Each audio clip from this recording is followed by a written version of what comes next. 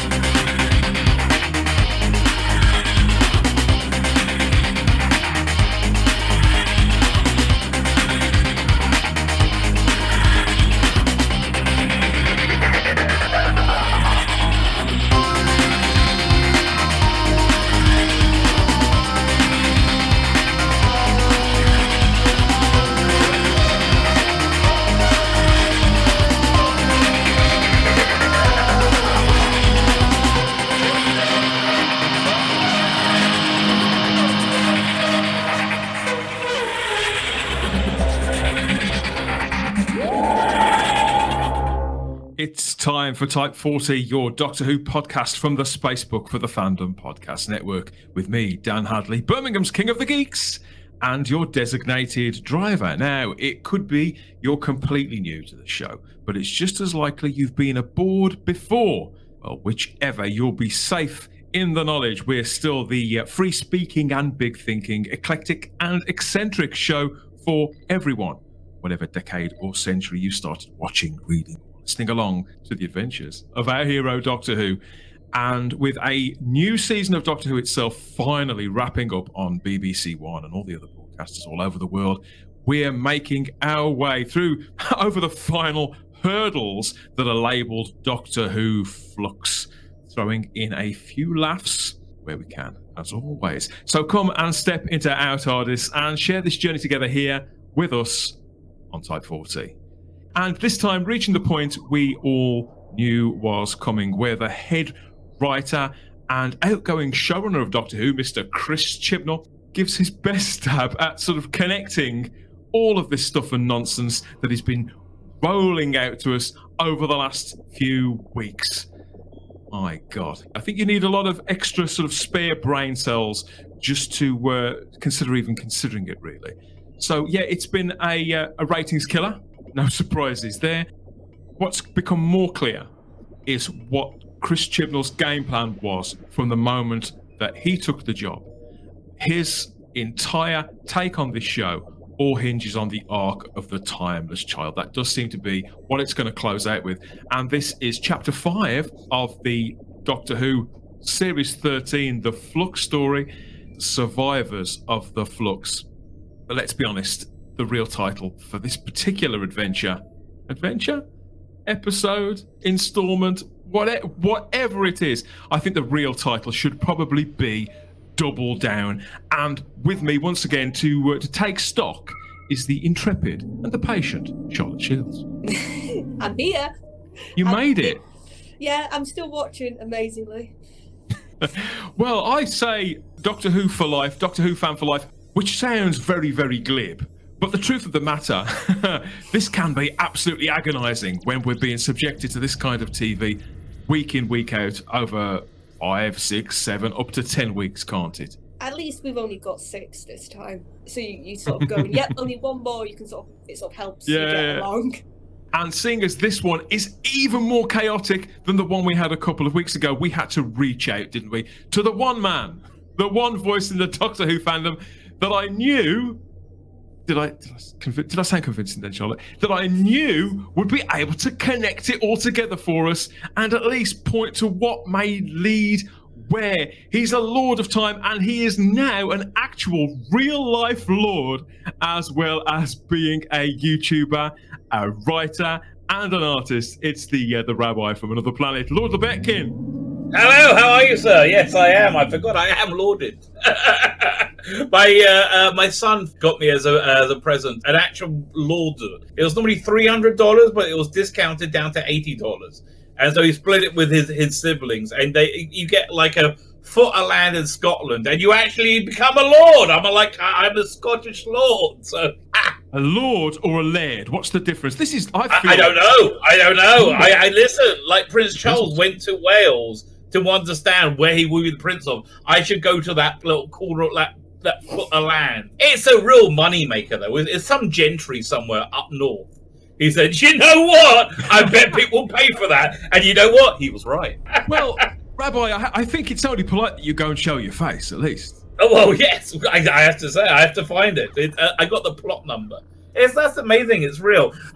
Which is in stark contrast to Survivors of the Flux. Oh, my God. This was when Chibnall had to reveal his cunning plan. Before we recount the episode, I just want to say it out so we know it's clear. Yes. The person sort of in charge, but we wouldn't understand it because we're too stupid, of the Division, who is a super evil Illuminati that's been around the entire universe and is in control of everything, always but totally secret, is Tecteun, the stunning and brave woman who found the Doctor. And then for some reason, the Doctor's kind of upset that she didn't leave the kid to die alone on the... They find him by this building. Does anybody think to look inside the building? No! They're like, oh no, there's nothing there that could possibly... There's probably an instruction manual. Anyway, so she takes her in, kills him many times so she can learn how to have that same superpower, right? So as any loving mother would. Then they form this Division thing, right? And she's a part of the Division, but she doesn't stay, and the Division lets her go. However, the Doctor is just so good, so stunning, so brave, in this incarnation, because all the other time, they couldn't give us on. This one, who doesn't have two brain cells, she's so inspiring that they have to kill her. Now, how are they going to kill her? By destroying the universe, by releasing the Flux. Whatever could go wrong with that plan? Look at her. But then she evilly stops the Flux, destroying the universe by throwing a TARDIS in front of it. And then they contract the Weeping Angels to kidnap her, to take her outside of time and space, so she won't get killed when they destroy the universe. Okay, but I guess they're committed to the plan at this point. And then she says, Eki Thump, no. Does she even say that? I can't remember where we end up on this piece of garbage. Right, I found the last 2 or 3 minutes just listening to you a lot more entertaining than I did. Well, nearly 50 that I had to spend watching Survivors of the Flux. It's not a high bar to get over now, is it? It isn't. Charlotte, we're nearly at the final chapter, though, as of time of recording. Has this gone quickly for you? Certain episodes, yes, because certain episodes were blatantly very self-contained, old-fashioned Doctor Who stories. Yeah. And then one episode was. Well, no, I suppose you had War of the Sontarans and the Angel, right? And they felt like the Angel one. It was the Angel one was just very interconnected with the rest of the garbage. Yeah, but if you think about the main sort of thing that got moved, right, yeah, I agree. It was the Angels. The episodes like the first one, like the third one, like this one, these feel like Chibnall. He's got so much going on. And he's doing right. This is the canon episode, guys. This is the explanation episode. It is all very labelled. But I imagine a giant find pinboard in Chibnall's office with bits of string and little pins all over the place, and him just sort of staring blankly at it, trying to work out where he connected what to where and why, and what colour string means which character. Yeah, I mean, look at these things. Look at the moray they have on there. Just that one element is so stupid. The Doctor seems to know who and what they are, but she doesn't know anything about the Temple of Atropos on the planet Time. God, that's just the stupidest name. I mean, like, only am I convinced that some of these characters and names we're probably never going to see again. Or what's also struck me is that the one character that they managed to get us to connect with, okay, two if I include another one that we're going to talk about in a little while. The one character that we could put a name to throughout this entire series of Flux, Claire, she vanished again. This week she's nowhere. It's incredible. Before we get any deeper into this story, though, I think we should just remind you that if you'd like to do some real-time travelling of your own. Each and every edition of this show, past, present, and future, is just a tap or two away on the device of your choice if you know where to look. There's dozens of great conversations, reviews, previews, geek outs, and deep dives with all our regular panelists and some fantastic guests. We know there's something for every fan at type40.podbean.com. That's the home of Type 40, as well as all the other places you can catch up with the podcast. There'll be some more about all of that a little later on, as well as the inevitable point where we make contact with the matrix of all knowledge.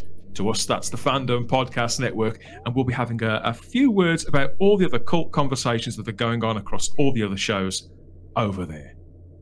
Yes, so as you can hear, everybody's under starters orders to get cracking here.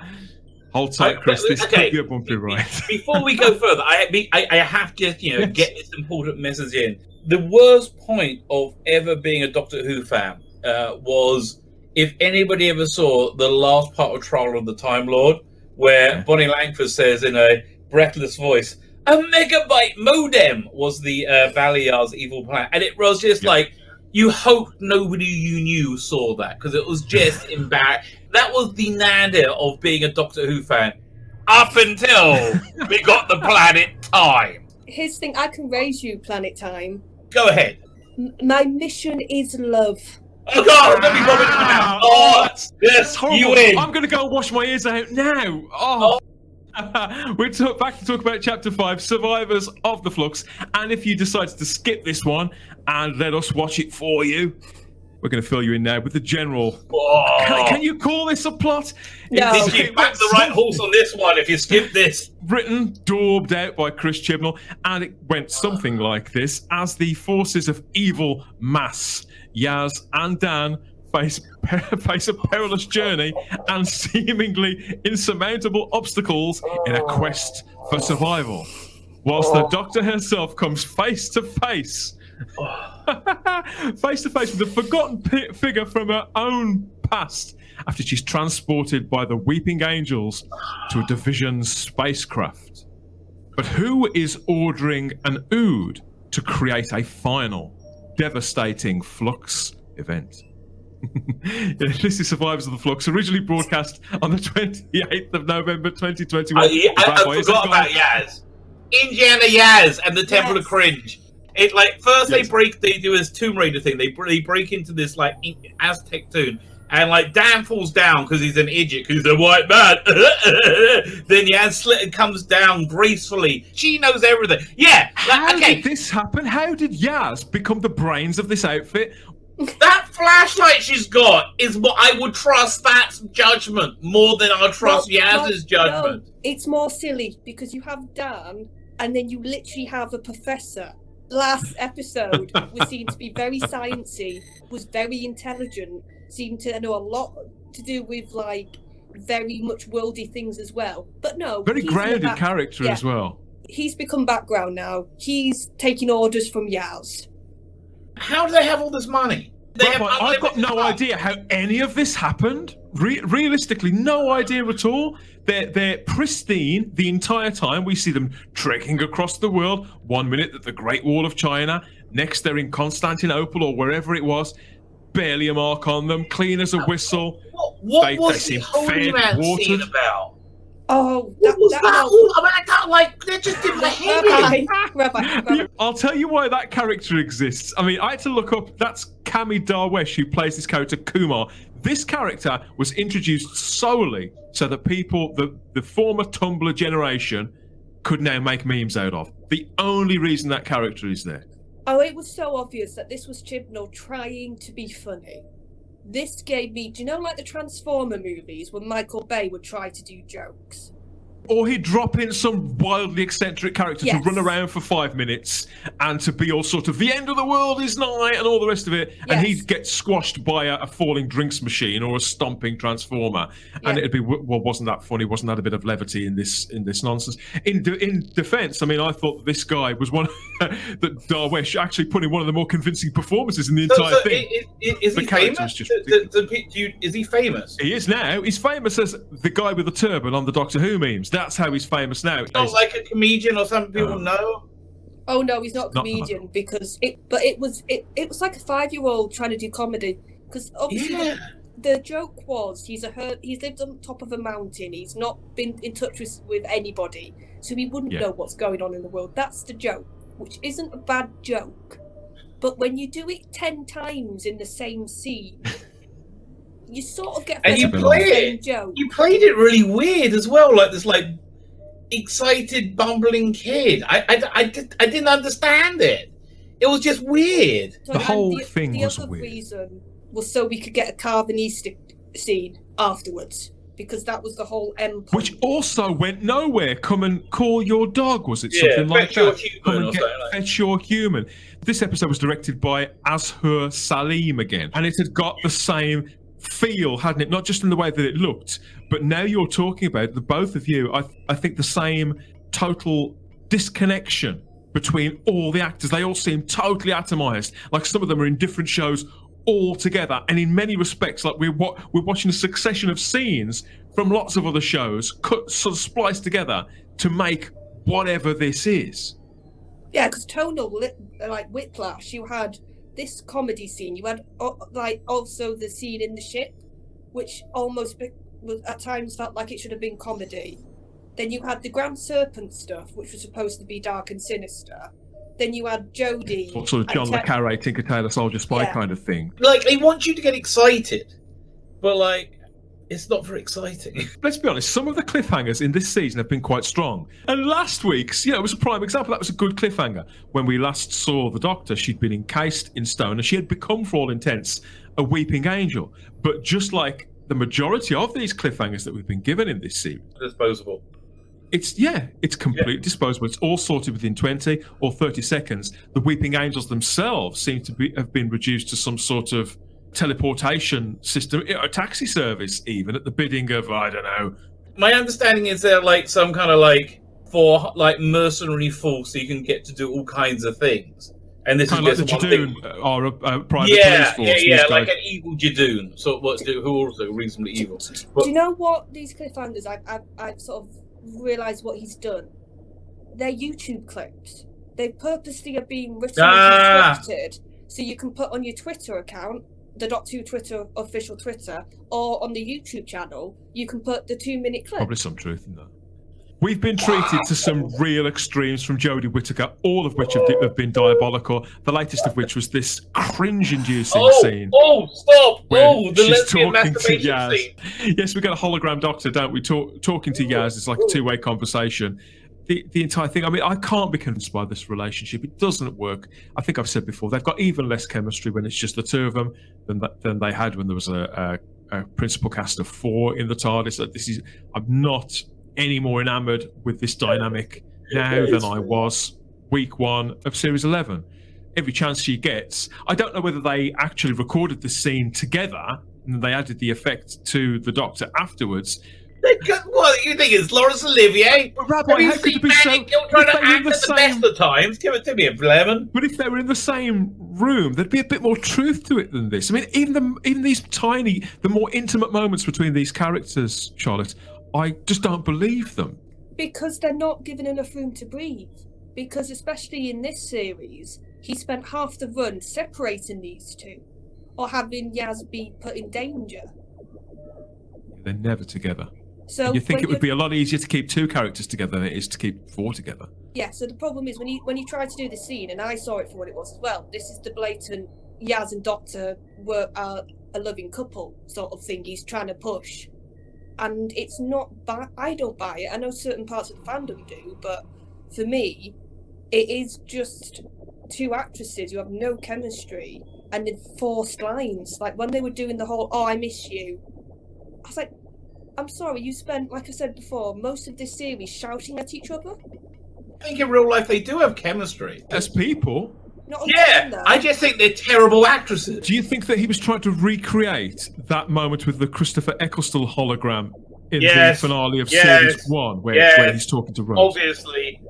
Like Star Trek Discovery, whenever this rips off or comes close to real Doctor Who, it's at its worst. The thing that struck me about watching this, about reflecting on it in particular, is how, I mean, your summary there, genuinely, that that did sort of clear away some of the fog for me. But the rest of it was so furious. I can't remember which scene came after what, which of the various sort of truckloads of exposition that were dumped at our feet came after which. No idea. It jumped around, not just from place across the earth, across the globe, but time zones, planets, dimensions. At least the Grand Serpents thing had a story to it. He had a plan, and that made reasonable sense. Earth's going to be the last planet surviving in the flux. Because the doggy shield around it, which doesn't make sense. But he knows it's going to be the last place surviving.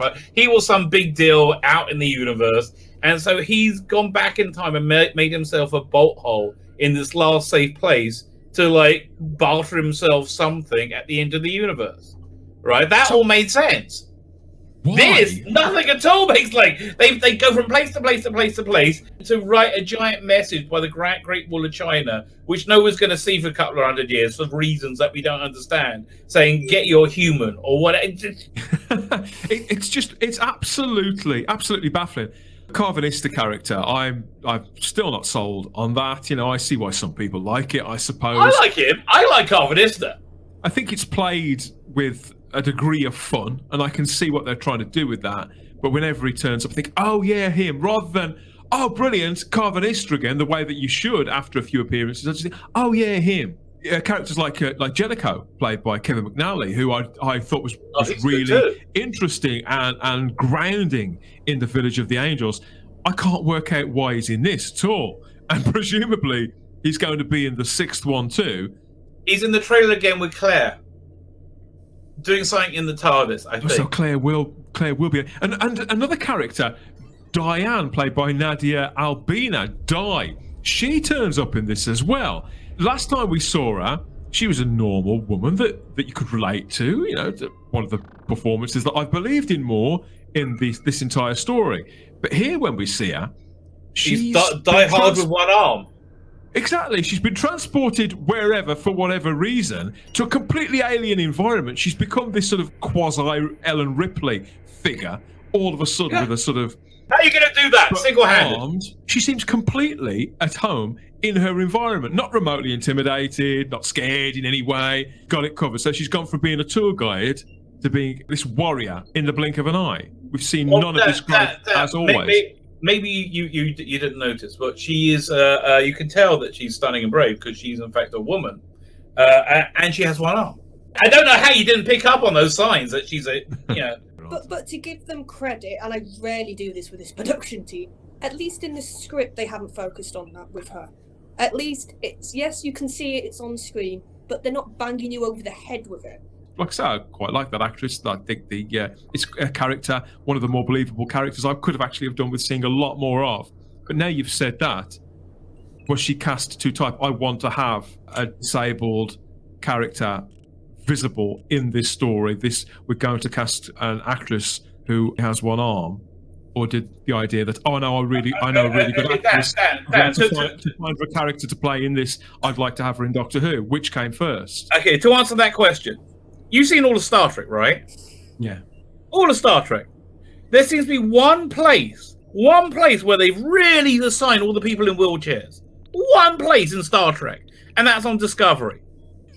Yes, that's very true. So there's a reason for that, right? Same reason that they made Diane have one arm. It's just to say that, like, I can't stand them keep telling me that types of people are people too. I believe everybody's a person. I don't need to be lectured that you're a person if you're in any way different from me. I've understood that since, I think, probably always, right? Our generation were raised very much. Yeah! It's so unbelievably transparent, the motivation. My bigger issue with her is, for me, all she's become to me is something for Dan to save at the end of the series. She's just become a damsel in distress because just an investment for that character. Yeah. And it's like, think about what she's done. Like, obviously, in the first episode, she sort of showed us a bit of Dan's sort of personality and background. And then she got captured. And she's just been captured since the second episode. Then she was in Once Upon a Time again, wasn't she? And that's pretty much been it. Yeah. Again, so talking to Dan. she's just there for a bit of investment for Dan, and that's my problem with Chibnall's characters. They're not characters, they're functions. Even the information they put in about Diane to make her be able to pass the Bechdel test is put in as a function rather than as a character. He's basically an accountant who should never have gone into writing. Yeah. Whereas, like, if you look at like Jackie Tyler, if you could say, oh, she's her function. If you try to use the same logic, is she's Rose's normal life. She's the touching point for her life before the Doctor, for like what she was miserable about. But it's also that sort of familiar sort of, if we've all had a Jackie, sort of we all know a Jackie. Yeah, exactly. The thing is, Russell did more than just give her that function of single mum and Rose's mum. She went on the TARDIS. She even got involved in the Journey's End, the big sort of everybody gets together. She even had a really good scene in an episode, which isn't very well liked. He had fun with that character, didn't he? And he rewarded the audience. What made Jackie Tyler adorable, and then we all love Jackie Tyler, is her flaws, right? Her flaws are things we all relate to. Like she was flirty with the Doctor, and that was wonderful. And she's like a little bit bolshy, and she's like kind of selfish, and like, but she's a good friend to have. You know, we know people like her, right? But she has flaws, which makes people interesting, right? Which is, when you write to Identity and you say, well, this person can't have any flaws because they got this identity, then that's where their story ends. Every time when they gender swap a character or make them gay or whatever they do, that's always where the story ends. Like Superman, they just made Superman gay, okay? And now he doesn't do it. He doesn't fly around doing stuff anymore. Superman protests climate change. I mean, but that's where the story ends. I'd heard something about that. Well, let's go from one mother to another, from Jackie to this character. Now, when you were last on the show, Rabbi, we threw it out there because there were rumours that Barbara Flynn's character, the great actress Barbara Flynn, been on British television since the 80s, certainly. There was speculation that she was going to be playing the White Guardian, and I completely bought into that. I thought that's exactly who she was going to be. You know what? You know why you bought into that? Because your brain is attuned to think it's not going to go to the shittest, most obvious thing. You naturally assume I'm not going to do the most stupid thing you could possibly imagine. Oh no, I am. I'm Chris Chibnall. I've done it many times before. You're right, Chris Chibnall. I don't know why I'm surprised. I mean, that's really the conversation that I had. So she's playing this character, Tecteun. Oh God. She's playing this. I can't even say the characters' names. Everybody, I can't remember or say the names of the episodes a great deal of the time. I've no idea who a lot of these characters are. The odd instance where I do know who they are, I can't even say their names. Chris Chibnall, you are a shocking writer. Tecteun.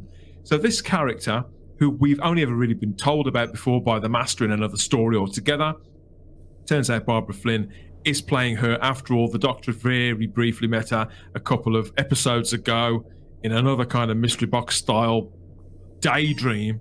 You know, they're face to face in this episode, and of course Barbara Flynn, being absolutely awesome, acts Jodie Whittaker clean off the screen. The woman is completely outclassed. Oh, wouldn't she be great as a Doctor? She'd be bloody wouldn't fantastic. That have been an awesome series? Oh man, kills me.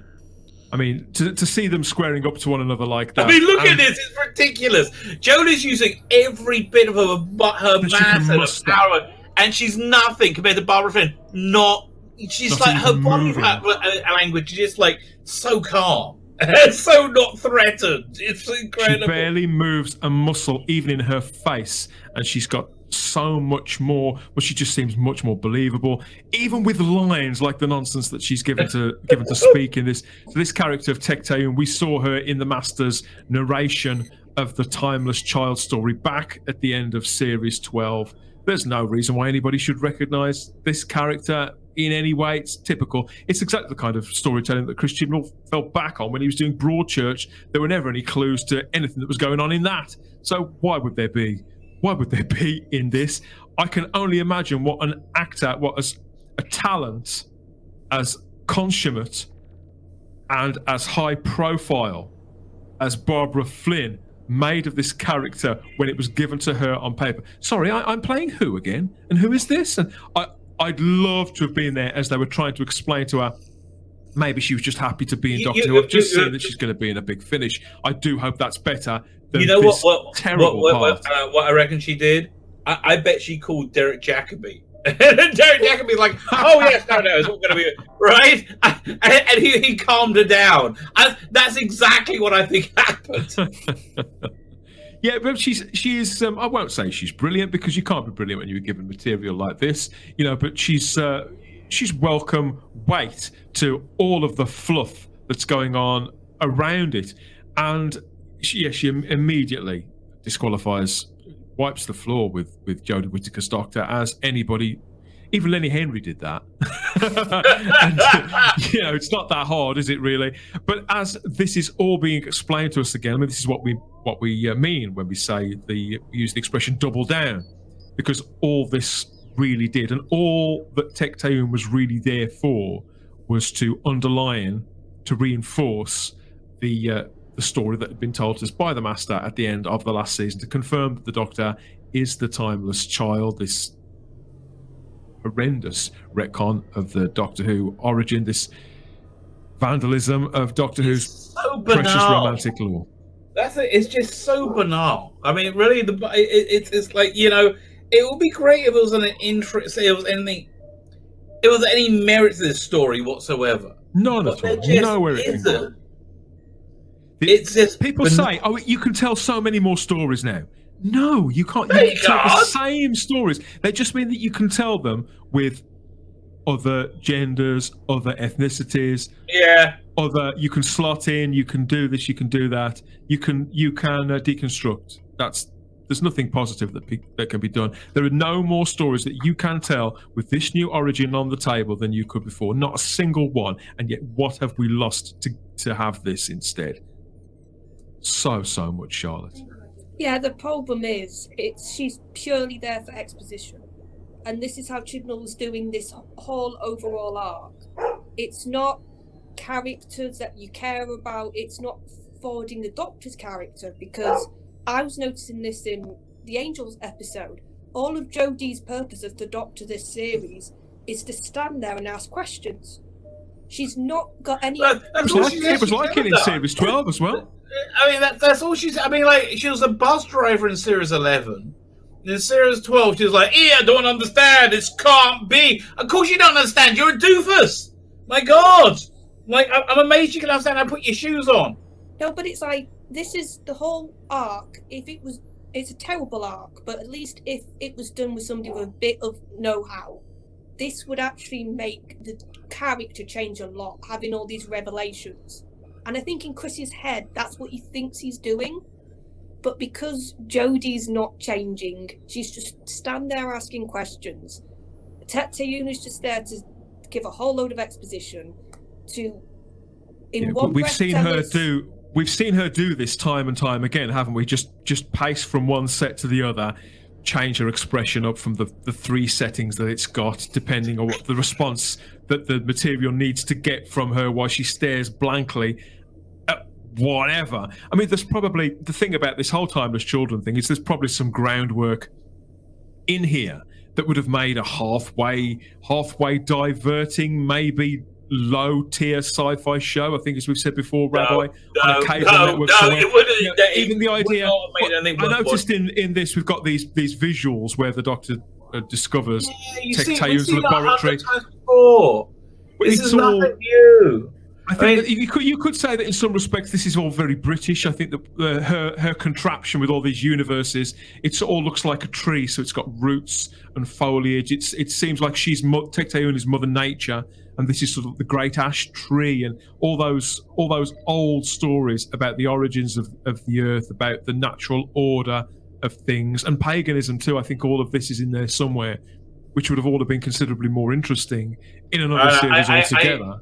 My biggest hope is this, that Chris Chibnall and Jodie Whittaker, upon realizing the utter devastation they've wrought upon their careers, and they're unemployable, right? They hatched the plan from their job in McDonald's, right? They hatched the plan. They pulled together their remaining funds, and they pay people to scrub this era from the internet.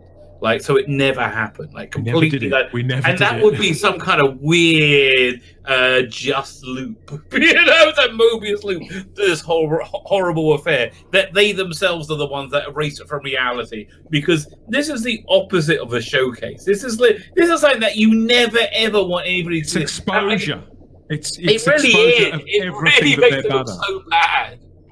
All of their weak points are amplified. The other issue I had with this whole stuff was it sort of served two purposes. It was the Timeless Child doubled down and sort of explaining a little bit, but also the Division. We actually got a bit of an explanation what the Division is. You did? You think? Does that make any sense to you? Well, no, but this is what I'm going to get to. We've just heard the name thrown around a lot. We've not actually had a character even attempt to try and explain it to us. But the problem is, Chibnall wrote it in such like a airy sort of, not really nailing down what it was, just saying a load of big impressive words together. And I was like trying to think, like, why isn't the Division working for, I know for me, probably for other fans who are similar, like compare it to Unit or Torchwood. We actually had characters once again like the Brig. Obviously with Unit the Doctor worked there, so he was a part of it. That's why we sort of started to care. It was rolled out over time as well, wasn't it? Yeah, and also with Torchwood, you actually saw what they were doing a lot. By the time we got to the Doomsday 2-part finale, you saw... We understood the purpose. You saw what they did, whereas the Division, it still feels like it's really up in the air. Well, I'd say even more than that, Charlotte. I think he's already just a year on from us first hearing the words, the Division, a year, 18 months on. I feel that he's retconned his own creation already, and now it's totally different to something that he gave us little more than 8 episodes ago. Well, the problem is, and that's another issue when she was explaining that, we started as this small little group in Gallifrey, and that's what we saw in The Timeless Child. That matches that.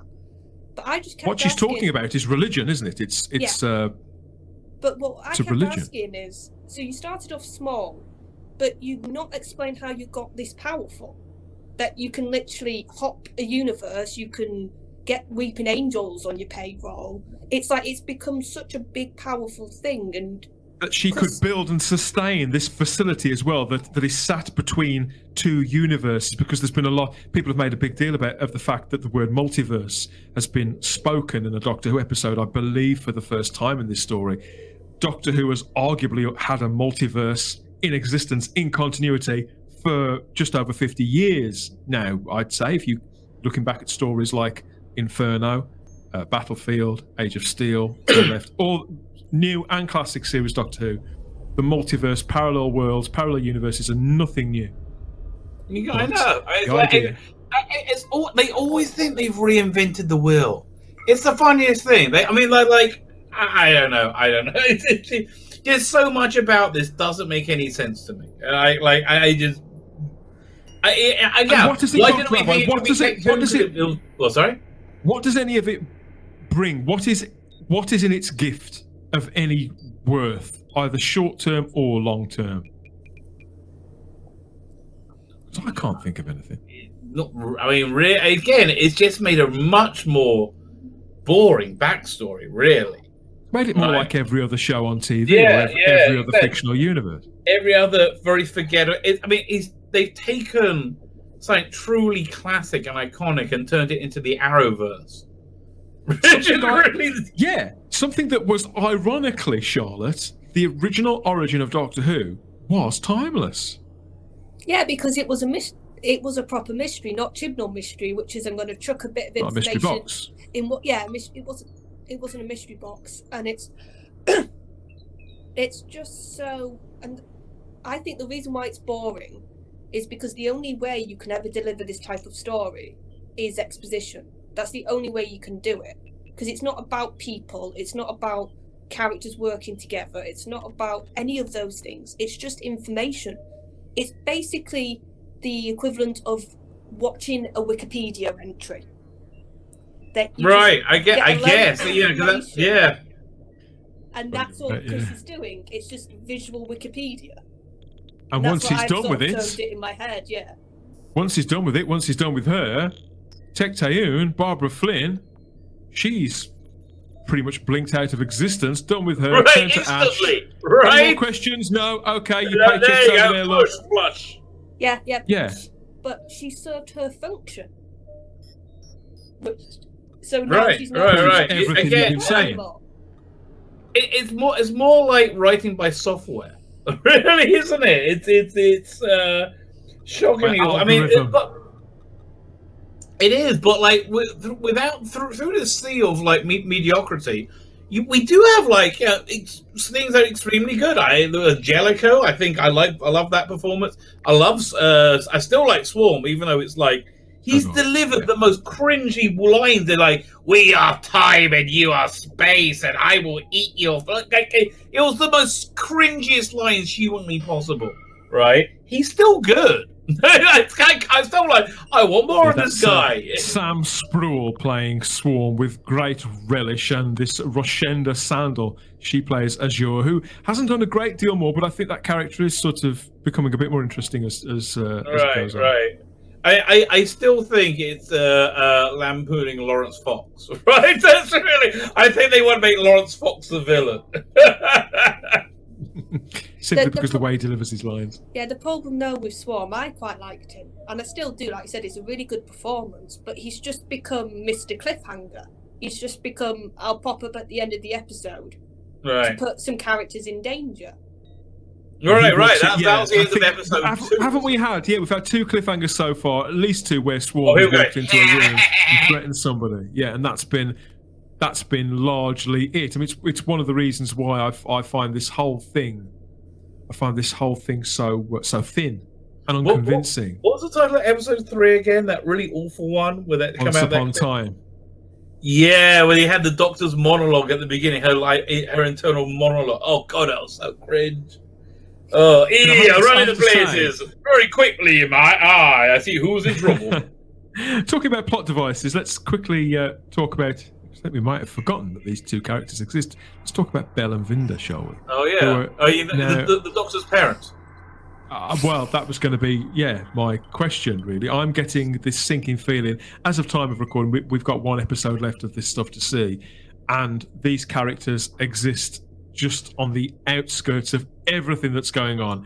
They're 2 plates that he is 2 parallel plates that he is spinning at either end of a big room just to keep them there. There were 1 or 2 scenes they were in at best. I think both Thadia Graham and Jacob Anderson are good enough in these roles. Neither of the characters are particularly interesting, particularly credible. I mean, they must be there. They must be there for some reason. And knowing that she is carrying a child, she wouldn't be carrying a child unless that was going somewhere too. We've got a whole arc here called the Timeless Child. It really has to be that simple. And the idea that these 2 characters are the Doctor's parents, it makes my teeth itch. You know, the fact that we're going to have another layer of origin. No origin at all for 55 plus years. Then we have 1 wave of origin and another. Okay. It's all going away. None of this is staying, okay? This is all going to be gone by 2023. See, click your heels together and say there's no place like honestly, right now, my copy of Twice Upon a Time fades out, fades to white, right?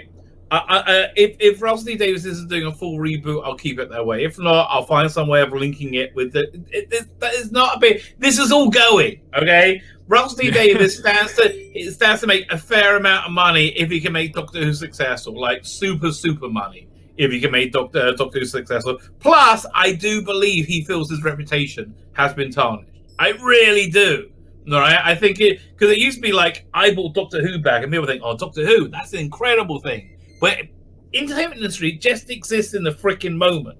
They don't remember 2 minutes ago, and they go. Now he goes, "I brought Doctor Who back." They're like, "Oh, that garbage." Right? It doesn't matter. Thanks. I think it's going to be woke. I mean, I think the rumor of the guy from It's a Sin, Amari Douglas. What's the name? Amari Douglas. You're talking about. Yeah, listen. I think I've done some little bit of research. He sounds like he'll be excellent. I have no problem with the Black. Yeah, I think he's fantastic. Brilliant. Yeah, I think it's going to be woke, whatever. But I think most importantly, it's going to sell, right? If it's gonna sell, it's gonna be good. So that's really the bottom line. He's not an actor that when I watched It's a Sin.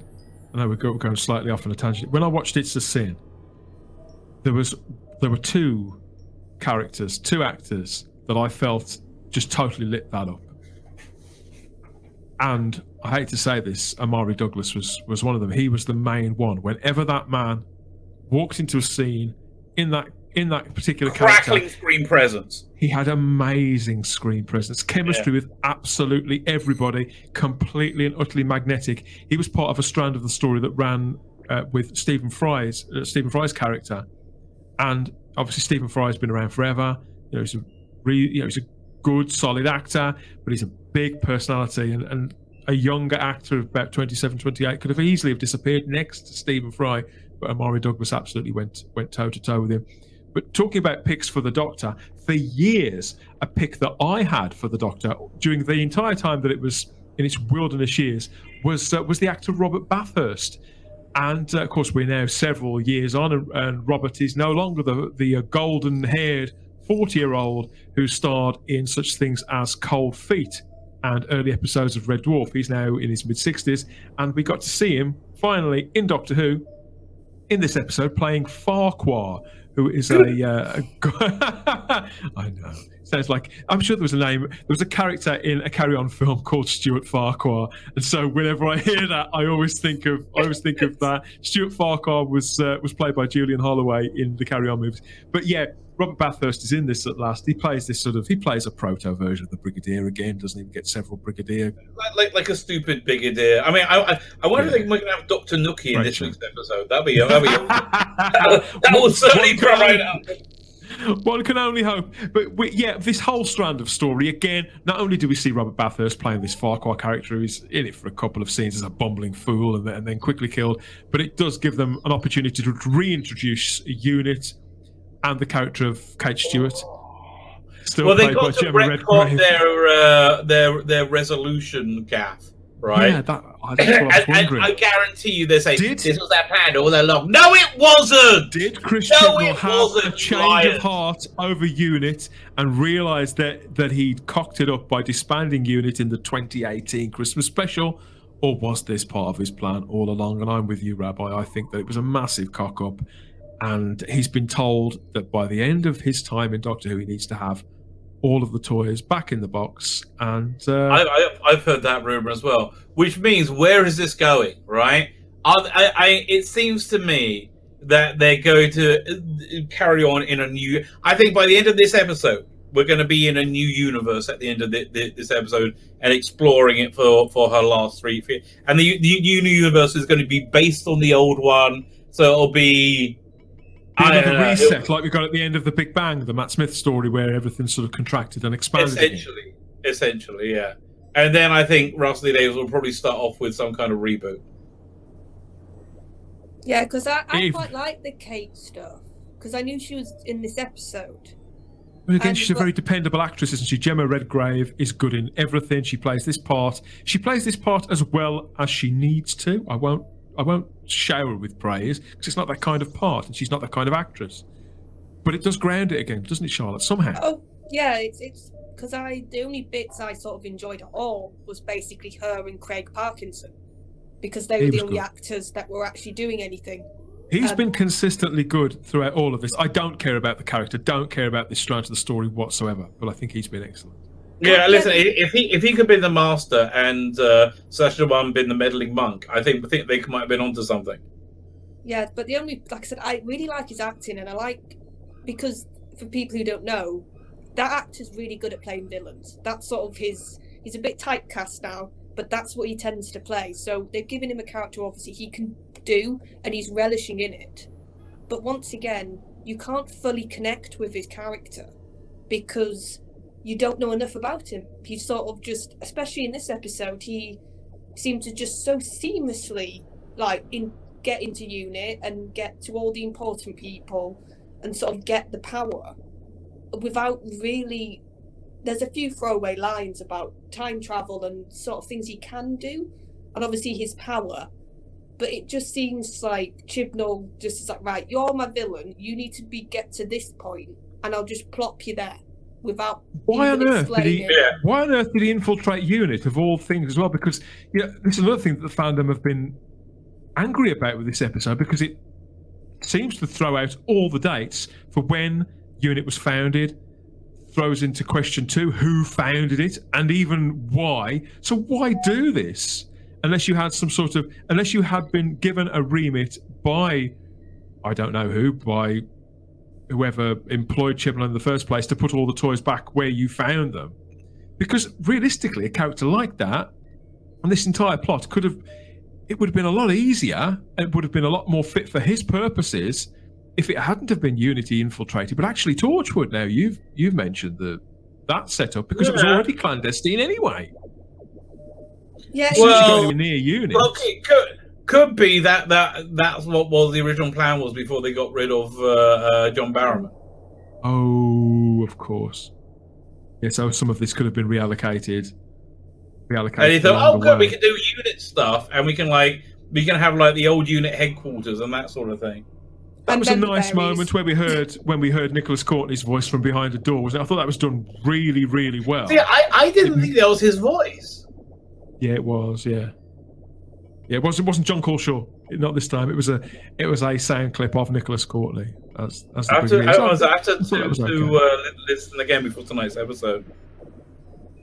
But generally speaking, there were mentions, weren't there, of the War Games, the classic 1966 story, which predated Unit and was, I won't say a dry run for Unit, but is seen as a step towards the Troughton era, which was when we eventually did get Unit and all those elements of Doctor Who that would be so prominent in the early 70s. All those pieces of the puzzle sort of came together. But generally speaking, I think that going anywhere near Unit like this and mixing up dates and throwing in extra characters and question, because it's always been accepted that the Brigadier founded Unit, isn't it? And now maybe he didn't. Well, no, we now know he didn't, because the first scene with Serpent was a fella saying, "I'm thinking of setting up Unit." So we now know the Grand Serpent was to do with the origin. And that's another thing of like this thing of Chibnall seems to be an obsession. That it's like anything that has any long-term, like canon sort of relevance or importance, it's like he has to insert himself into it, or through his characters, and that's what it does seem to me that he is trying to leave no Doctor Who stone unturned, untarnished by his ambition to have affected absolutely everything that fans have speculated about, either seriously or just in jest in conversations in pubs 20, 30 years ago. He said, I can turn that into canon, I can make that work, I can make that feasible. And now it seems to me that he's trying to sort out the old Unit dating debacle, the controversy about when the Unit stories take place, when that's just something that fans laugh together about now and again. Right. It's not something the general audience are aware of. It's not something that ever affects our viewing. It's not something that truly any of us have actually really cared about.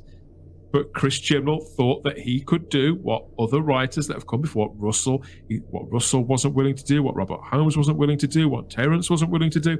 He's better than all of those creatives. I can do it all. I can reinvent this show in my image. I honestly think that's how he looks at it. It's probably he's such a bad writer because he's not very clever. I mean, that's the same reason why Jodie Whittaker's a bad actress. He's the bad writer because he's just not very clever. And if you're not very clever, you're not going to know how bad you are. So it's kind of like this weird catch-22. Right, but it's like, he's absolutely awful, and he doesn't realize he's absolutely awful. And so he thinks he's good. If it hadn't have been for the fact that there's no way that they could have seen the Disney Marvel Studio show Loki earlier in the year, because obviously they would have written and filmed this. This was filming around this time last year, wasn't it? Up to around Easter, before Loki had dropped. Because there are certain similarities in this with all those sort of fixed points in time and time jumping and multiple realities and things. No, wait. They were filming this in like January. That's really when they were started. Like they started in like November. Loki started around April time, something like that. April, May. Yeah, but no. The reason Loki and this are similar is because they come from the same school of writing, which is very tired, boring ideas. Where basically the ideas are a platform to put these really annoying ideas, which are normally like, let's get rid of those evil white men. And that's essentially what Loki was about. So so then everything becomes perfunctory. So it doesn't matter how basic it is. Then you're on the planet Time. Then you're in the Time Agency. Like who cares? Now we're ripping off Fallout. It doesn't matter. All it matters is that's a black woman, right? And that's the only thing that matters. It's the weirdest thing.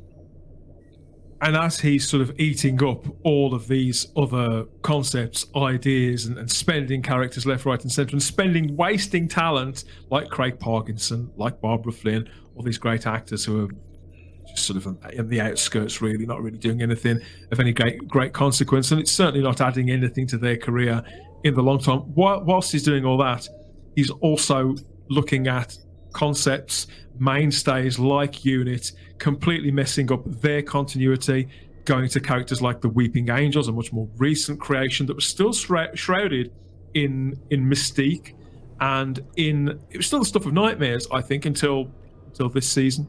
He's managed to devalue them. I guarantee you, Moffat is coming back to write a revival Angels episode with the Rusty Davis era. Guarantee you, he wants to ruin. He is so pissed off. Well, now I'm looking, Rabbi, at the Ood, who's sort of skirtling around in this episode too, wondering why is there an Ood there? What's he going to do to them now? That's Silas Carson back as the voice of the Ood. He's always played the voice of the Ood. You know what? That's the conclusion that I'd come to. It was a costume that was handy. People who remember this show when it was good will have recognised the guy with the squid face. I remember him from when I used to like this show. Put him on screen, stick somebody in that costume. Bingo, there we are. I think for the people out there who were hungry for Doctor Who to have an aggressive sort of season-long arc over the last few years, because a few people have said to me, why don't they do a Doctor Who season that's just one long story? I've heard that quite a lot. I even heard a lot of people at the start of this, when Flux was confirmed that it was going to run like that, very excited. Even people who've been away from the show for a little while, either because of Jodie's horrendous performance or other matters, people who were excited by that. I think if you were one of those people, just 5 episodes into this, you will probably have changed your mind. You'll be thinking, what was I thinking? Be careful what you wish for. Oh, you know what? I still don't think it's as bad as season 11 and 12. I really don't. No, it is better than them, but only because it's the fact that there's no identity politics, very little identity politics in it, does mean it scores above for me. And I can see that Chris Chibnall is trying, we've spoken before about he's throwing everything at the wall to see what sticks, but it is in an effort to entertain, but it's in his own interest as well to make this stuff stick, because this is his legacy now. At last he's scared. Right? I think fear is a motivating factor. I agree. Yeah, by the way, if you want to see a really good Peter Capaldi single season story, like one story serialized, check out Dr. Alex's channel. I've been plugging this guy like crazy. Dr. Alex's channel. Dr. Alex will be on the show. He'll be coming on to talk to us on Type 40. Oh, good. I hope so. Yeah, this is it. And again, this is what I'm planning plug. I just had it here because I'm reading it because I like it. Okay, check this out. This is season 13. This is the you want season 12. Season 13 is one complete serialized story starring a Capaldi Doctor. It's a sequel to season 12, which is a whole season, which is a more regular season that acknowledges and then erases the Jodie Doctor completely in a wonderful way, right? And it really, really worked. I listened to this, and he puts it out on YouTube as a book on tape. You can buy the book if you want. It's this is the best Doctor Who's being put out right now, by far. Being cleansed by Dr. Alex. But going back to what I was saying about the Weeping Angels and Doctor Who lore, I am slightly scared. We've only got one installment of this left, and the cliffhanger to this story seems to hinge on the pocket watch, the famous Gallifreyan pocket watch that's become symbolic in itself. Originally seen, wasn't it, back in series 3, connected to that whole story about the survival of the Master and human nature and family of blood, when the Doctor goes undercover as a human, doesn't he? So this is part of the lore, again, from a time when the series was really, really popular. From a time from the Russell T Davies era. This is all going to be dropped tonight. My firm prediction is that the specials are going to be kind of standalone-ish after this, right? But this one's is going to be heavy lore. Special is going to be kind of standalone-ish. Then the last one is going to be very Doctor Who lore heavy, right? When they whatever. It's going to be a massive turn off, I think. And when he's doing so by bringing out just the same as the chameleon arch that he used in Fugitive of the Jadoon to introduce us to the fugitive Doctor. Here we've got the pocket watch again, which, well, when we've seen it before, it contained the essence of a Time Lord, didn't it? It was their entire, more or less their entire being that made them a Time Lord, not just their memories, Charlotte.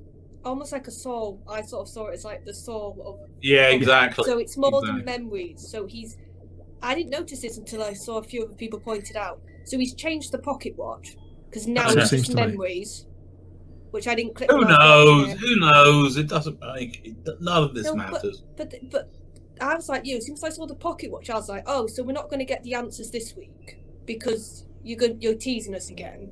And then this is guaranteed. Then in the last episode, we're just going to have a massive flashback.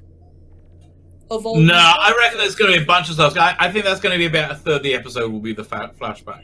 I think the rest of it is going to be wrapping up the flux. And however, look, I mean, they've got to wrap this thing up. How long is tonight's episode? I think it's more than 60 minutes. I think it is a bit longer. Oh, goodness! No, but here's the problem, Rabbi. Even if it's only a third, it's still incredibly boring to sit there and watch flashbacks. Because that's what we got as a child. We talk through I find another the whole story. thing agonizingly boring. I mean, like, I don't know how you differentiate between that being agonizingly boring and the other things being agonizingly boring. Doctor Who is... Oh, it's only an hour. Thank God. You really scared me. I thought 6:20 to 7:20. The prospects of getting some actual drama rolled out in that hour, not just more exposition, Charlotte, just as you've described, more dumping of information that might make Chris Chibnall feel like he's Billy Big Bollocks for half an hour. That was just going to pass in time, that Russell T Davies certainly isn't going to care about when it comes to his turn to hopefully reinvigorate and re-inspire from 2023 onwards with his all-new Doctor Who. So it all just feels like people puffing out their chest. And yeah, I hate to say it, that expression about Chris Chibnall jangling his keys, it's so right, so appropriate. And you know, the only thing that gets to me about it in the long term is that I do feel that the Weeping Angels have been damaged, and I feel that, just as you've said, Charlotte, this does create grey areas or completely reinvents what the pocket watch was supposed to be for, what these Gallifreyan fob watches were meant to be, what they were meant to represent, and what they mean to a generation of Doctor Who fans, just because it suits Chris Chibnall's short-term goal to get him out of a bloody stupid storyline that he should never have started telling. I think he intended to use it from the beginning, frankly. I don't think he's going to get out of jail free card. I think he's always been completely creatively bankrupt. Speaking of creatively bankrupt, I have to go. So yes, the rabbi, the Lord of the Land, he's going to dematerialise now. We're going to catch him again at some point in the future. Can we tempt you back on to a later show, Rabbi, to talk about this? Listen, in the rearview mirror. I'm easily temptable, baby. I'm easily temptable. It doesn't take much. Very good. Doodle bit, everybody. Thank you for having me on. Good to see you again. Bye. Speak to you soon. Bye-bye. Bye-bye. Okay, yes, so as of recording, there's one more episode of Doctor Who Flux left to roll out. Just as the Rabbi said, it seems to be a full hour's worth. Aren't we lucky people? I'm going to try and do that in one sitting. I think when it came to watching Survivors of the Flux, Charlotte, this was a 48-minute piece of TV. You know how long it took me to watch this? Oh, a week. Not quite, but it was nearly 2 whole hours. Well, in between the starting It was the just so scattershot. We were saying this at the beginning when we were talking about episode 1, but this just felt like that amplified. And it's like, the problem is that Chibnall doesn't seem to understand that. He thinks just to have his characters having any movement is interesting. But no, Chris, that's not interesting. Seeing them go from location to location or having them being talked at. Like, he seems to think these make drama. And they don't. And this episode, you just sort of, you didn't know where to keep your attention, almost, in like the worst way. Because, like you said, we had Belle and Vinda, and they were just there for nothing. You had Carvin Easter there for nothing. So I don't blame you for taking you 2 hours, because it gave you nothing to sort of cling on to. As this is the thing it was such a patchwork, Charlotte. I mean, the thing that it, when I look back on it and Doctor Who history, and you think, okay, it was mentioning the War Games, we've got Pocket Watches, we've got Weeping Angels, we've got all those things, and yet, you know, and often with Doctor Who, and you've been watching it for a long time, as I'm sure that some of the people who came to it with the new series know just as much as the classic fans do. When you watch an episode of Doctor Who, you're almost always reminded of other stories from times past, be it the Pyramids of Mars, maybe, or Kinder, or Destiny of the Daleks, or the Ice Warriors. You know, you get these swirling images of past adventures and glorious times. But with this, the one thing that stood in my mind, the one thing it reminded me of more than anything else, was the 1993 Children in Need charity special, Dimensions in Time, which is famous for being all over the place, incomprehensible, and I think it's something that people sort of hand wave and say, okay, it's excusable because it was for charity. Chris Chibnall does not have that excuse, does he? No, it's because it's actually supposed to be canon, proper series Doctor Who, and you expect a lot more, and I think that's the issue. Even though I think we have got lower expectations because of the last 2 series, but I still think there's a level you expect with Doctor Who, and in this episode, it was just, I sort of said when it was episode 3 when I was talking to you sort of privately, that reminded me of like a child trying to paint something, like with this masterpiece artwork, and it's like a 2-year-old trying to do it, and this felt more like a person just hitting their head against the wall, like saying bits of plot at you while they were doing it. Well, I can't ask the Rabbi because he's had to go, obviously, but I can ask you, how many multiverses out of 5 do you give Survivors of the Flux? I give it 1 because I like Craig Parkinson. That's where I can put it. Yeah, I think I've given previous installments of Flux, I've given them 2 stars. I've never gone above a 3. And I think that because this is no worse, really, than Once Upon a Time. But because they keep making the same mistakes over and over and over again, I have to drop it down to a 1. This is yet again another steaming great turd, completely indefensible. Most of it is completely forgettable, and a great waste of talent, both behind and in front of the camera. And if I never see this episode again, it'll be millennia too soon. It's that simple. All this talk of division, it's time we divided our time now to walk across to a whole multiverse that's running parallel on the Fandom Podcast Network for a few words about all the other podcasts from all our friends over there concerning all those other great sci-fi and fantasy franchises.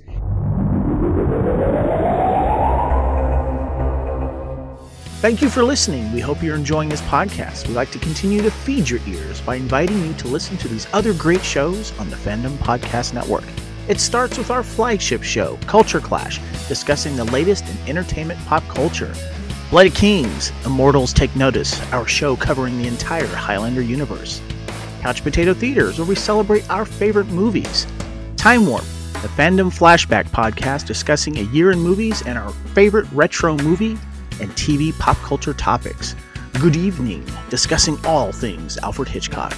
Union Federation, our Star Trek and Orville show. Hair Metal, the 80s and early 90s rock metal podcast. Type 40, our show covering the time-traveling Doctor Who universe with host Dan Hadley. Lethal Mullet, an 80s and 90s action film podcast with host Adam P. O'Brien. Also check out the Lethal Mullet Network for more great podcasts. What a Piece of Junk, a Star Wars podcast with hosts Scott, Derek, and Nathan. Making Treks, a Star Trek podcast, a deep dive into the final frontier with host Mark Newbold and Adam P. O'Brien. And check out our newest shows, The Fandom Show, our monthly Fandom Podcast Network live YouTube exclusive show about the month's hottest topics in fandom, and the FPN True Believers MCU podcast, discussing the Marvel Cinematic Universe and the related Marvel television and streaming MCU universe, including the connections to the original Marvel comics. You can find the Fandom Podcast Network on several platforms. Please subscribe to the Fandom Podcast Network YouTube channel to receive notifications of new podcast episodes and live events. You can enjoy all of the Fandom Podcast Network audio podcasts on our master feed at fpnet.podbean.com. The Fandom Podcast Network is on all major podcast platforms, including Apple Podcast and iTunes. You can find the Fandom Podcast Network on Facebook. You can email us at fandompodcastnetwork@gmail.com. You can also find the Fandom Podcast Network on Instagram at Fandom Podcast Network and on Twitter at FanPod Network. Thank you for listening, and remember, respect others and enjoy your fandom.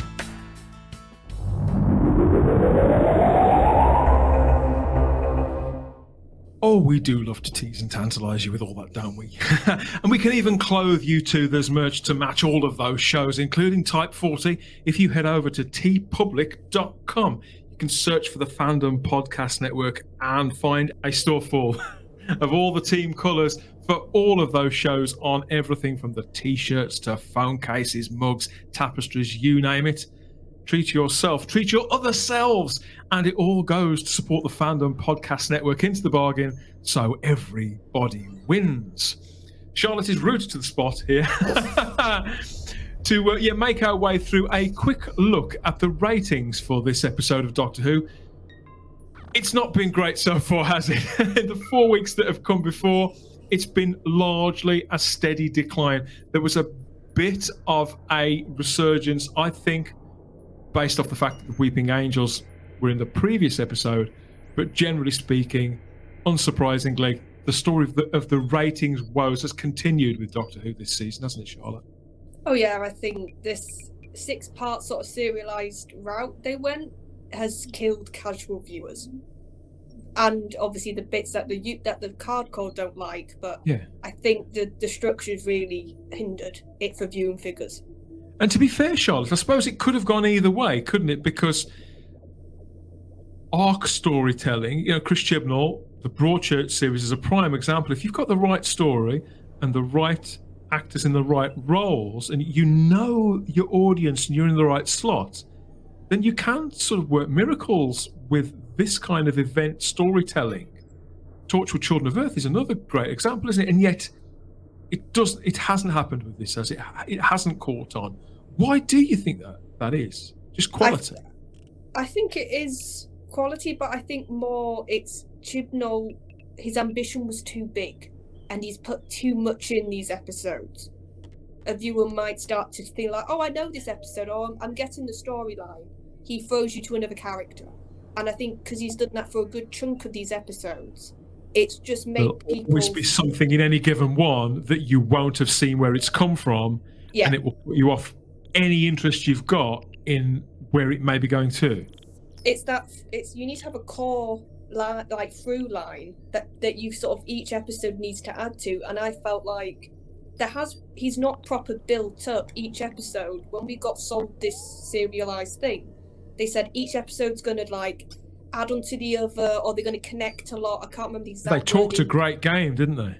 about that, and it just, some of these episodes have felt like they've nothing to do with the one previously or afterwards. Well, I'd even say that there's been 2 episodes that were pretty much just filler, just people milling around, bumping into other people, having inconsequential conversations about things that didn't really matter. There's only really been one episode, the War of the Sontarans, that felt like it was coalescing into something that people, if they were a casual viewer, would happen upon it and feel like they've been actually told a story. And you can see the pattern. If whenever he has to deal with the overall arc, whether that sort of division, I've sort of classed that as part of the Timeless Child stuff now. Whenever he's had to touch on that stuff, it has fallen flat. But when he's just had like a Sontaran story for a bit, or a Weeping Angel story for a bit, that's been received a lot better because it's quantifiable. People know what the threat is. Sometimes it's something they recognise. They know when they're meant to be scared because that's the scary statue. That's the scary bloke who looks like the potato. There's some conventional action in there, or some jump scares or whatever. And people like all that stuff, don't they? I've always said that people really, in their heart of hearts, even though we talk to a lot of people who, in this fandom now in particular, who are very, very cynical, I think at the heart of it, people do still want to be entertained, don't they? Well, they want an adventure. Doctor Who, especially the revival, has been an adventure. And that's what, even when Moffat could get very bogged down in his sci-fi and his complicated plots, he could still give you a really fun adventure. Chibnall's, like I said, it does feel bursts. A while since we've had one of those. Burst that's a great word for it. Yeah, you get flashes and flourishes, but never anything that holds a course. And the ratings have mostly held their course, the course that goes permanently down until this episode. This one saw a slight uptick. There was 3.82 million people tuned in to see Survivors of the Flux. I don't think this is any reflection on this particular episode at all. I think it's everything to do with the fact that the Weeping Angels were in the previous week and it ended on a pretty good cliffhanger. I think also, when I saw the reaction online, that's the most positive I've seen the fandom after a Chibnall episode, after that village. Even though I had my issues with it, the majority of people I was seeing were basically saying, "Oh, this is like Doctor Who from years ago." Like we really? So that sort of euphoria, and I think people, like you said, probably with that cliffhanger as well. But I think people generally enjoyed, for the first time, bits of a Chibnall episode. Seeing and hearing some of the bells and whistles. Yeah, it did go slightly up. So the previous week, which was Village of the Angels itself, that was 3.45 million. So this went up to 3.82 million. That still isn't a massive up. I know certain people are celebrating it, but it's still, I think it's not enough of an uptake for safety. That's enough of an uptake that if you have a bad episode, you're gonna suffer the one afterwards, which is what I think is going to happen for episode 6. I think it's absolutely unavoidable that they'll be down again for the finale. Even though it's a finale, his pattern hasn't been good for finales anyway, because I think the fashion was, Charlotte, during Stephen Moffat and Russell's time, the ratings would go up again. If they had lost some, they would always go up again for those final 2 installments, but the last one in particular. Yeah, and I think from my memory, The Timeless Children was down, and I think Battle was down. I could be wrong on Series 11. They both were, yeah. And sure enough, our belief that the slightly higher rating for this episode was everything to do with Village of the Angels and nothing to do with this. They would seem to be supported by the AAI figure, the Audience Appreciation Index figure. That's back down in the middle of where it had been for Village of the Angels and Once Upon Time. So at 77, that's sitting at 77, down 2 points from Village of the Angels itself. But this is the figure. This is how we can judge how the audience for this episode, how much they enjoyed what they saw on the night. These figures are registered directly after transmission as an instinctual response. Did you enjoy this? And so the idea is with this, because I know that people are still not too familiar with what an AAI figure is. It's the measure of how much the audience enjoyed the program The score out of 100 is compiled by a specially selected panel of around 5,000 people who go online to a secure website to rate and comment on the shows that make up their television week. So the fact that that's gone down again says it all. It's not as low as the all-time low of Once Upon a Time of 75, but it's heading back down there. And yet another episode of the Chibnall era that is coming in the 70s, which is, if it was any other show, Charlotte, as I understand it, these kind of AAI figures would get a show cancelled. Well, we've been saying this for years. All the data about this era, if it wasn't Doctor Who, let's say this was like a first run of a new sci-fi series on BBC One, it would be cancelled. And now, because I honestly think it's only because they know Russell's coming, that's keeping this show technically on air. It's like you've said before, it's treading water now. They know they've got Russell coming. They just have to get these last episodes, get those last specials out, and then they can put this in the rear view mirror. And that's the attitude I'm getting from the BBC. They can't wait to have it away, have it out of the schedules, so that they can usher in whatever's going to come next. 3 years of banal nonsense that Chris Chibnall has rolled out on the screen for the audience of what is supposed to be a populist mainstream show. I don't think there's anybody out there in TV land left who really gives an F about this show. The reappointment of Russell T Davies did make headline news 3 or 4 months ago now. That was met with excitement. There are flickers of affection still in the hearts of the British public for Doctor Who. Who knows what could happen? I think that anything could happen in the next 2 years. TV can change a lot between now and then. Who knows how Doctor Who will be delivered, by which point Chris Chibnall will be long gone. I can't imagine. It's kind of like the rabbi said earlier, Charlotte. I can't imagine where he's going to go. Who will have him? What sort of stories he even wants to tell next, and who for? And as for Jodie Whittaker, I can't help but believe that her career has probably been damaged by her part in this. She's been exposed as an actress who was out of her depth, publicly leading a show on screen for 3 years and leading it to its lowest ever figures, and failing in this part, failing to make her mark. However you want to label it, whatever you want to call it, an all-round failure. We'll be back. We'll be back though to talk about the season finale, chapter 6 of Doctor Who Flux, called The Vanquishers, which I do really like that episode title. It speaks of classic 1960s Doctor Who to me. I'm not expecting classic Doctor Who thrills from this. I do think it's all over, but the shouting, the fact that it lasts an hour, at one point I would have relished that, Charlotte, an extra 10 minutes worth of Doctor Who, but I just think it'll be more undisciplined nonsense, half-realised ideas, ill-considered performances, characters completely disappearing, a few teasers for what's left of his era, which is just 3 specials after that, during which I'm sure that he has plans to completely cock up something else. If the BBC let him. Yeah, I think he plans on making a squirm for as long as he possibly can.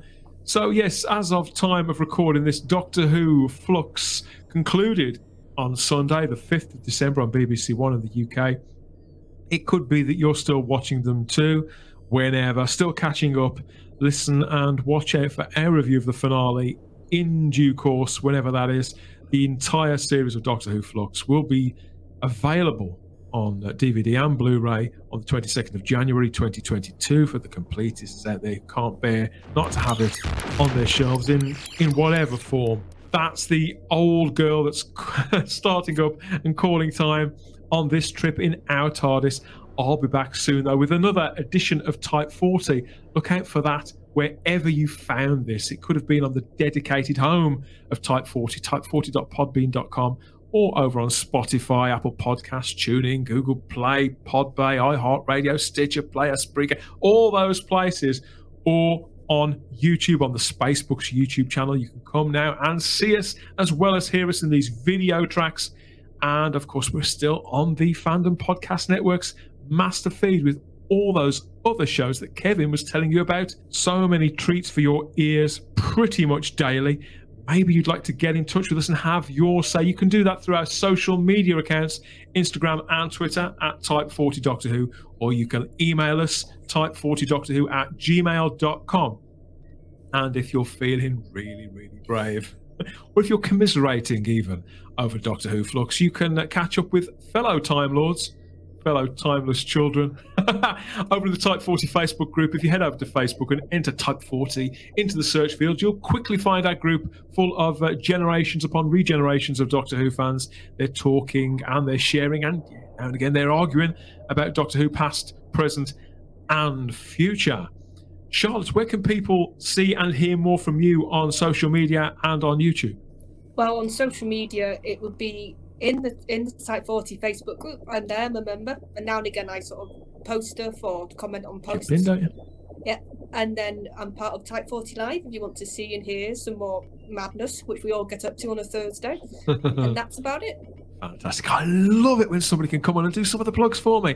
And you can catch Svi Lebetkin, the rabbi from another planet, on his YouTube channel, which is just called Svi Lebetkin. And you can, I think he puts out Doctor Who videos most days, sort of video diary format videos, where he'll talk about the latest crazy theories or ideas that he's had, or review present episodes or Big Finish audio or whatever. Svi Lebetkin is one of the most prolific and certainly the loudest of Doctor Who voices on YouTube. And yeah, you never quite know, as you've probably gathered from the show, you never quite know what he's going to say next, but it's always said with a good heart and with absolute affection, sheer joy for Doctor Who. He's one of the biggest Doctor Who fans that I know. You can catch up with me on Twitter and Instagram as the Spacebook, where I'm sharing, tweeting and instaring, as well as moaning and groaning now and again about all things geeky inside and outside of the TARDIS. So look for me over there. That about covers it. Just one episode to go, Charlotte. I'm relieved, I have to say. If you've been enjoying it all and you don't know what we're talking about, we get it. We're here for you too.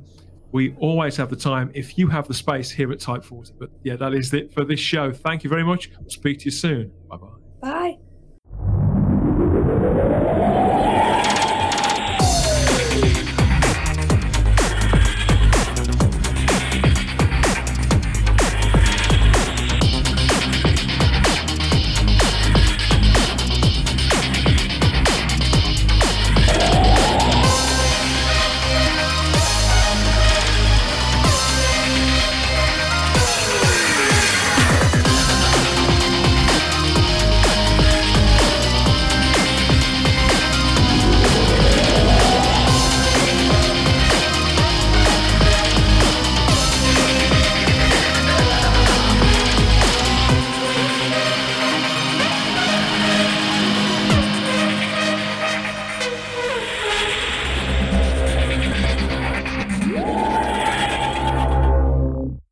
Type 40, a Doctor Who podcast, is a Spacebook production for the Fandom Podcast Network, with music by Problem Being.